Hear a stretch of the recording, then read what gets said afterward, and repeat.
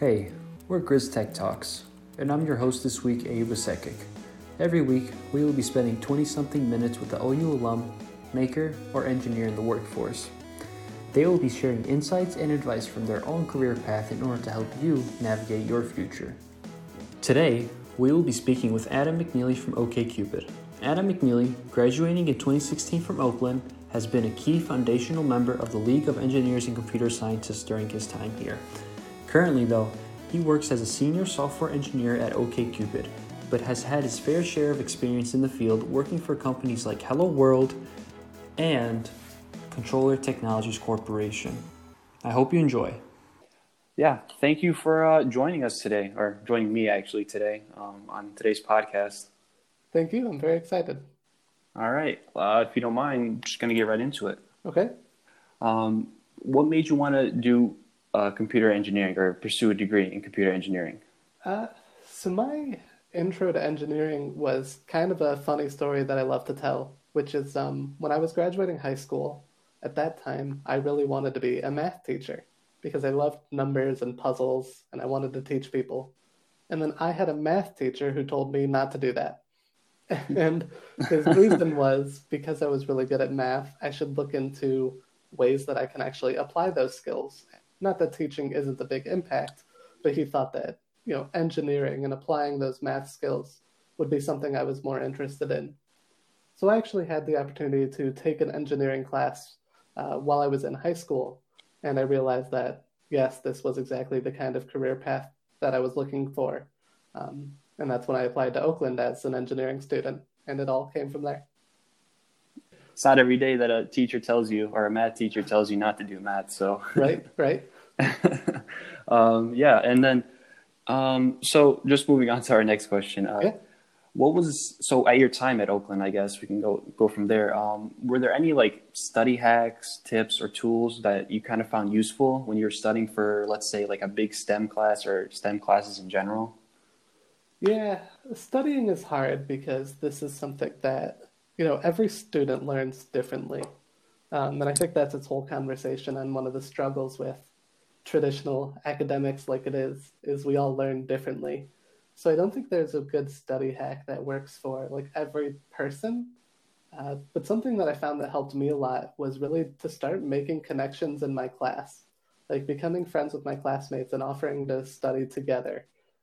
Because when you have someone else to bounce ideas off of, to help each other go back and forth and learn things, to quiz each other, that helps a lot. And it makes it feel less overwhelming than trying to study by yourself. And so the actual way you study, if you're a person who likes to read, if you like to do practice problems, if you like to do flashcards, you can still find your own hack that works for you. But I think if you find a person to help you do that, that's going to help you a lot. It alleviates a lot of the stress. You have someone to help you when you're getting stuck. I think there's a lot of benefits to that. That would be my biggest recommendation. Right. Yeah, I definitely I can attest to that too, which actually leads me to my next question. So how did the work in the classroom differ from the work you're doing now at your job, at OkCupid? It actually differs quite a bit, and that plays into some of the struggles of sort of academics, because what you learn in classes is a lot of fundamentals and basics to engineering and to programming. And with the way the school system works, you may not always be learning the latest and greatest tools that people are using at their day-to-day jobs. So that's different, but it's still helpful to understand the fundamentals of programming and data structures and databases and a lot of the things you learn in CS. But some of those things that I just talked about, working with other students, I would say those are big skills that apply to what I do in the real world. I work with other engineers on a daily basis, and I need to be able to talk to them about technical stuff and understand what I'm doing right, what I'm doing wrong, what they're doing right and wrong, and how to help each other find the right solutions to things. And something that I think segues into what we might talk about later, which is hackathons.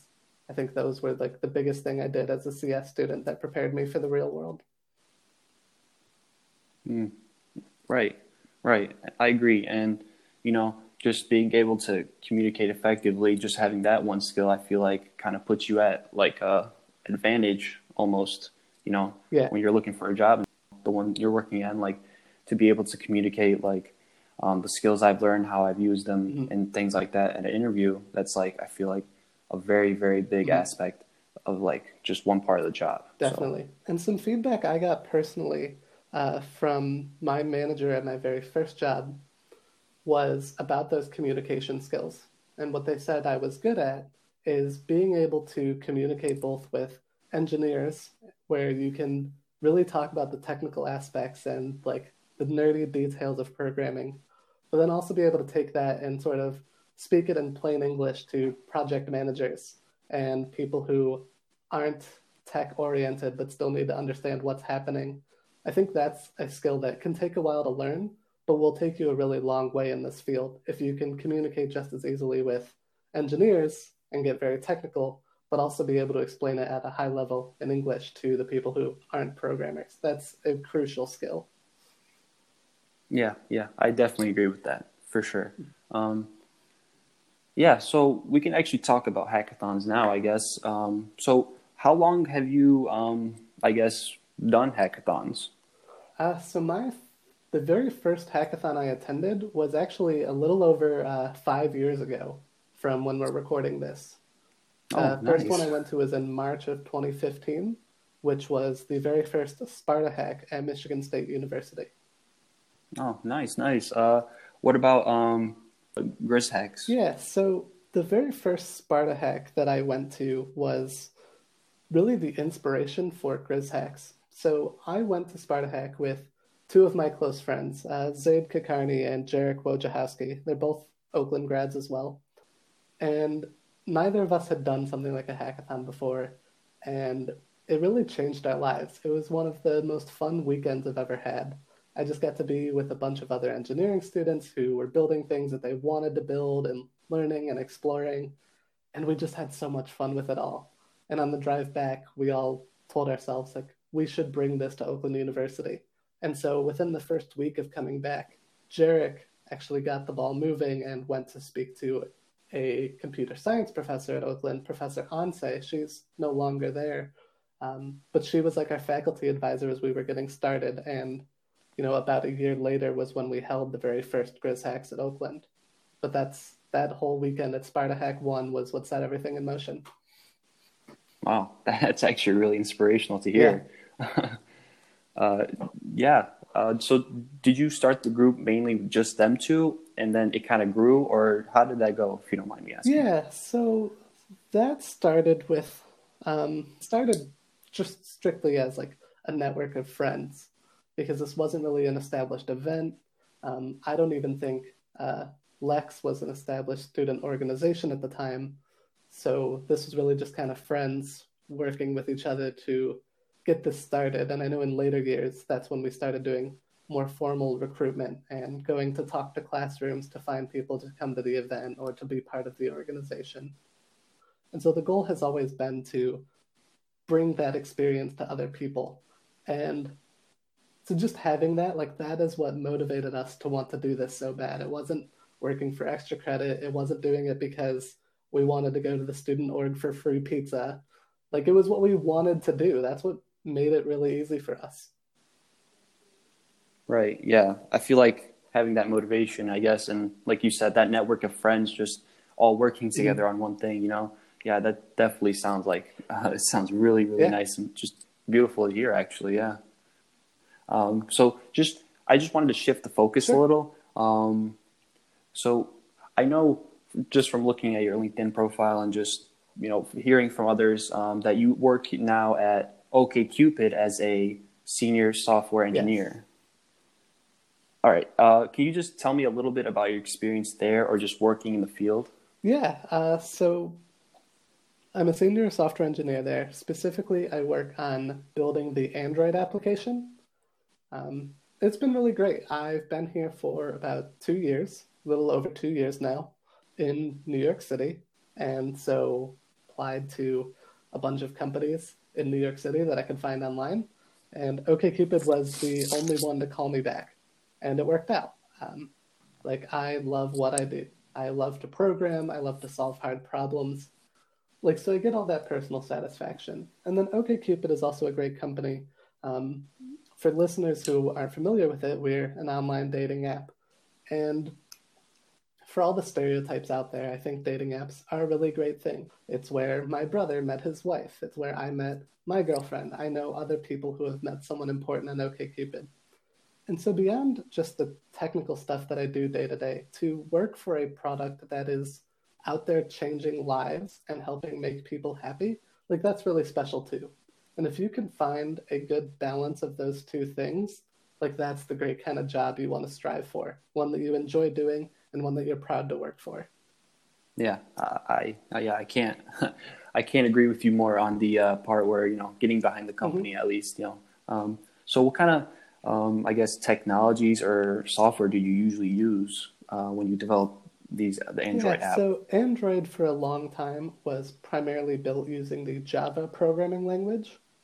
And then about 2 or 3 years ago, a new programming language called Kotlin started getting some mainstream support. And that is now like the preferred language for Android development.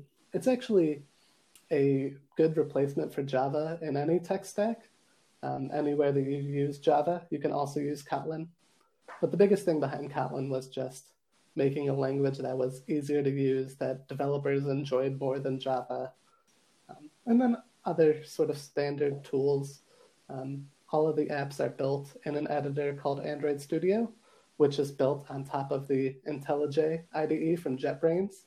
And they make a whole suite of tools that some engineering students might be familiar with. They make IntelliJ, they make WebStorm, they make PyCharm. A lot of them look the same way. It's like, so that's the same thing we use for Android development. Interesting. Okay. Yeah. It seems like you got a very diverse set of technologies that you probably have to use just for, you know, that one position there. You do run into a lot of unique things. Like Kotlin is our main programming language, but we've got all our different development tools. We even need to know things about like XML and JSON, which are sometimes more seen as web tools, but we even use those.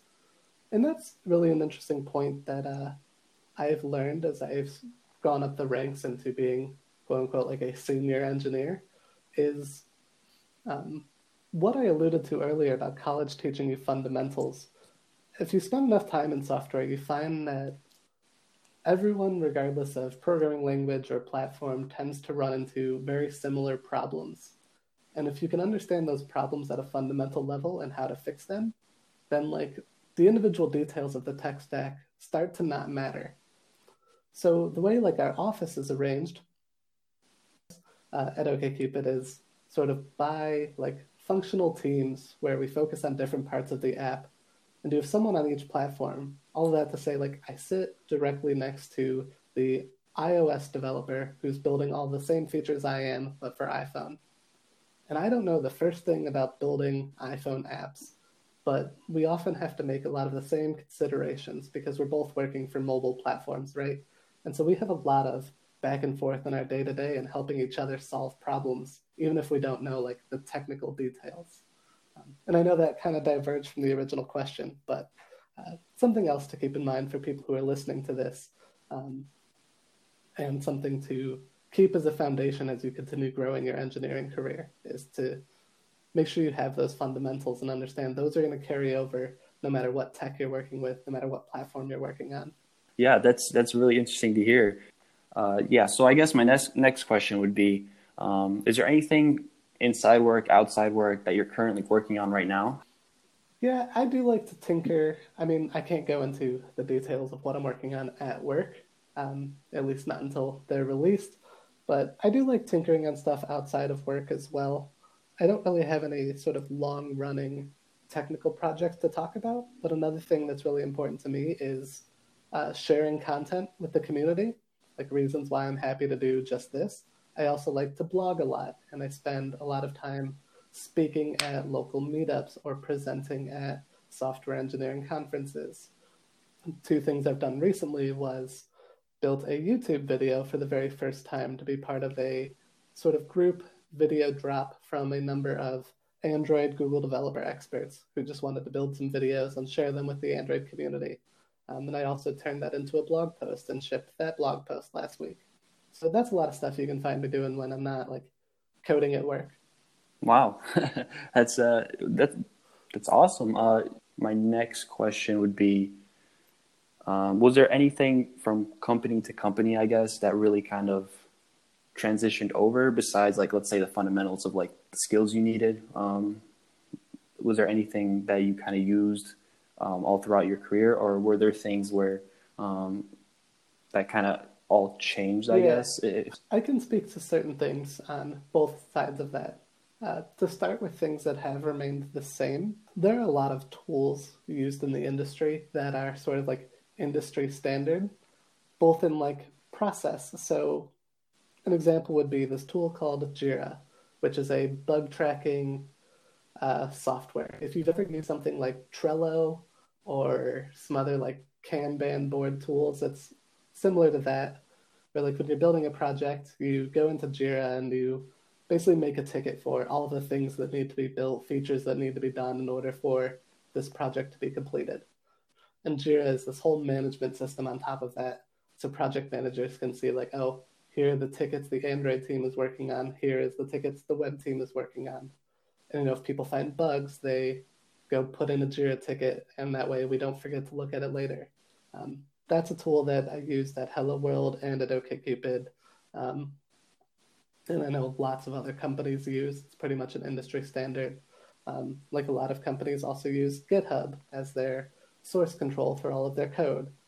So if you're familiar with that, it's pretty easy to go in between companies, if that makes sense. Things that are difficult is just that like every engineer sort of does things their own way.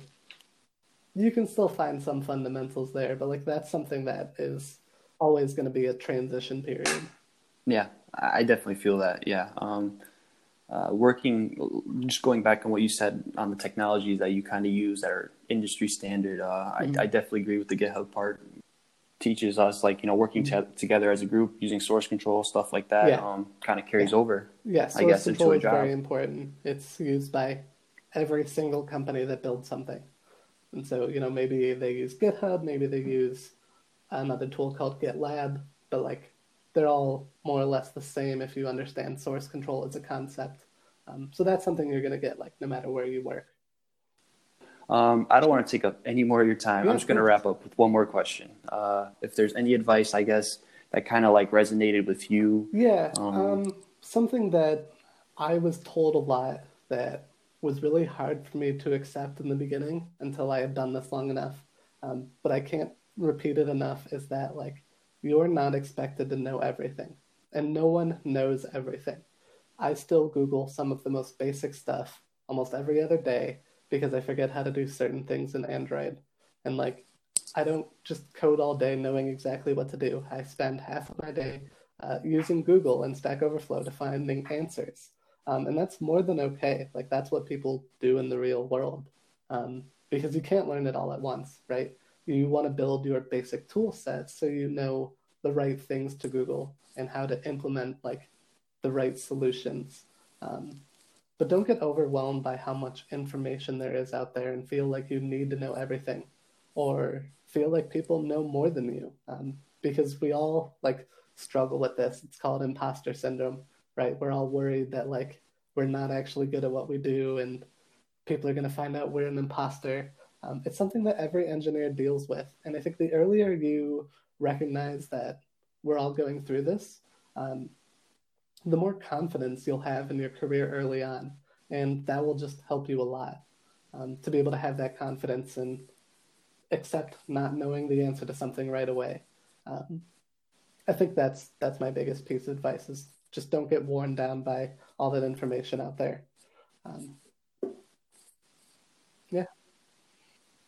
Yeah, I can definitely attest to that. Yeah. Transferring in from Oakland from community college, I definitely felt like, all this new stuff, and I attended my first GrizHacks that year. So yeah, that was nice. But seeing all that technology and all that information all at once, definitely overwhelmed me. And like you said, the imposter syndrome, yeah, it's definitely true for at least, Yeah. engineering and computer science students, seeing all this new and high tech Yeah. stuff that you're going to be working with, it can, And the biggest way to get definitely be over it is to overwhelming. just build something yourself and to then look at it and be like, wow, okay, I know what I'm doing because I was able to build this. Um, and it's hard to tell yourself that. Like it's, at a hackathon, it's easy to look at like what one of the winning projects might be and get discouraged. But you as an individual still built something that weekend that you probably had no idea what you were doing before that weekend. Like that's a huge win. That's exactly what the other teams are doing. You have to look at like your individual growth as a big win and not really compare yourself to others. And technology is so vast, and sometimes we get caught in that like, oh, this person seems really smart because they know that one thing, but they might know absolutely nothing about this other thing. Like my example I love to talk about is people love talking to me about databases and stuff, and I have a lot of knowledge on this. But if you come to me and you want me to try to build like an animation in an Android app, I have no idea what I'm doing. And I just fake it till I make it. And like I know people who are the other way around. I know people who are wizards at making animations who need to ask me for help on other things. And so just understanding like you can't know everything about a technology. And I admit, like it's a hard thing to grasp, but it's really great advice because like the earlier you wrestle with that, the earlier you're going to get confidence in yourself. And once you have that, like the sky's the limit from there. So. Yeah, I definitely agree. And one thing to add on, I guess, is, since the field is kind of, very vast, it kind of gives you a lot of options to choose from for where you want to start, where you want to go. Do you want to build mobile apps? Do you want to build websites? Do you want to build back-end services that users aren't actually seeing? And even within that, there's all sorts of different, as an Android developer, I touch on a lot of different portions of it, but there are things you can be really good at. You could be really good at animations. You could be really good at making like fast and performant apps. You could be really good at like making large scale apps that help a lot of users. Like there's a lot of things where you can sort of plant your foot in as your focus. And that's up to you. But like, don't feel like, oh, if I want to be a mobile developer, I need to know everything about mobile development, because none of us do. Like you just find what you want to build, find what you're good at, and go from there. Right. Yeah, I definitely agree with that. Yeah. Okay. That's really all I had for today's podcast. If there's anything you'd like to add, honestly, you can go for it. If you want to plug your YouTube, that's also cool too, in case anyone wants to find it. The easiest place to reach me is on Twitter, which is AdamMC331. But I'm sure in the podcast notes, maybe we can put a link to that, or if people want to dig out my name and find me on LinkedIn, whatever they want to do. I'm always happy to answer these questions. The reason I wanted to jump on this podcast, much like what I said earlier with starting GrizHacks, is I've had a really great time in engineering, and I want to help spread that experience to other people. So if anyone's listening to this, if they have any questions, whether it's about Android, whether it's about tech, whether it's about like career growth, like I'm happy to respond to questions from anyone about anything. So don't be afraid to seek me out. We hope you enjoyed this episode of Grizz Tech Talks with Adam as much as I did. You can stay up to date with the podcast and recent Grizz Tech Talk news by visiting us on our social media pages and following us on your podcast app of choice. If you have any feedback, please feel free to send an email to grizzhacks@oakland.edu. Until next time, stay safe and stay curious.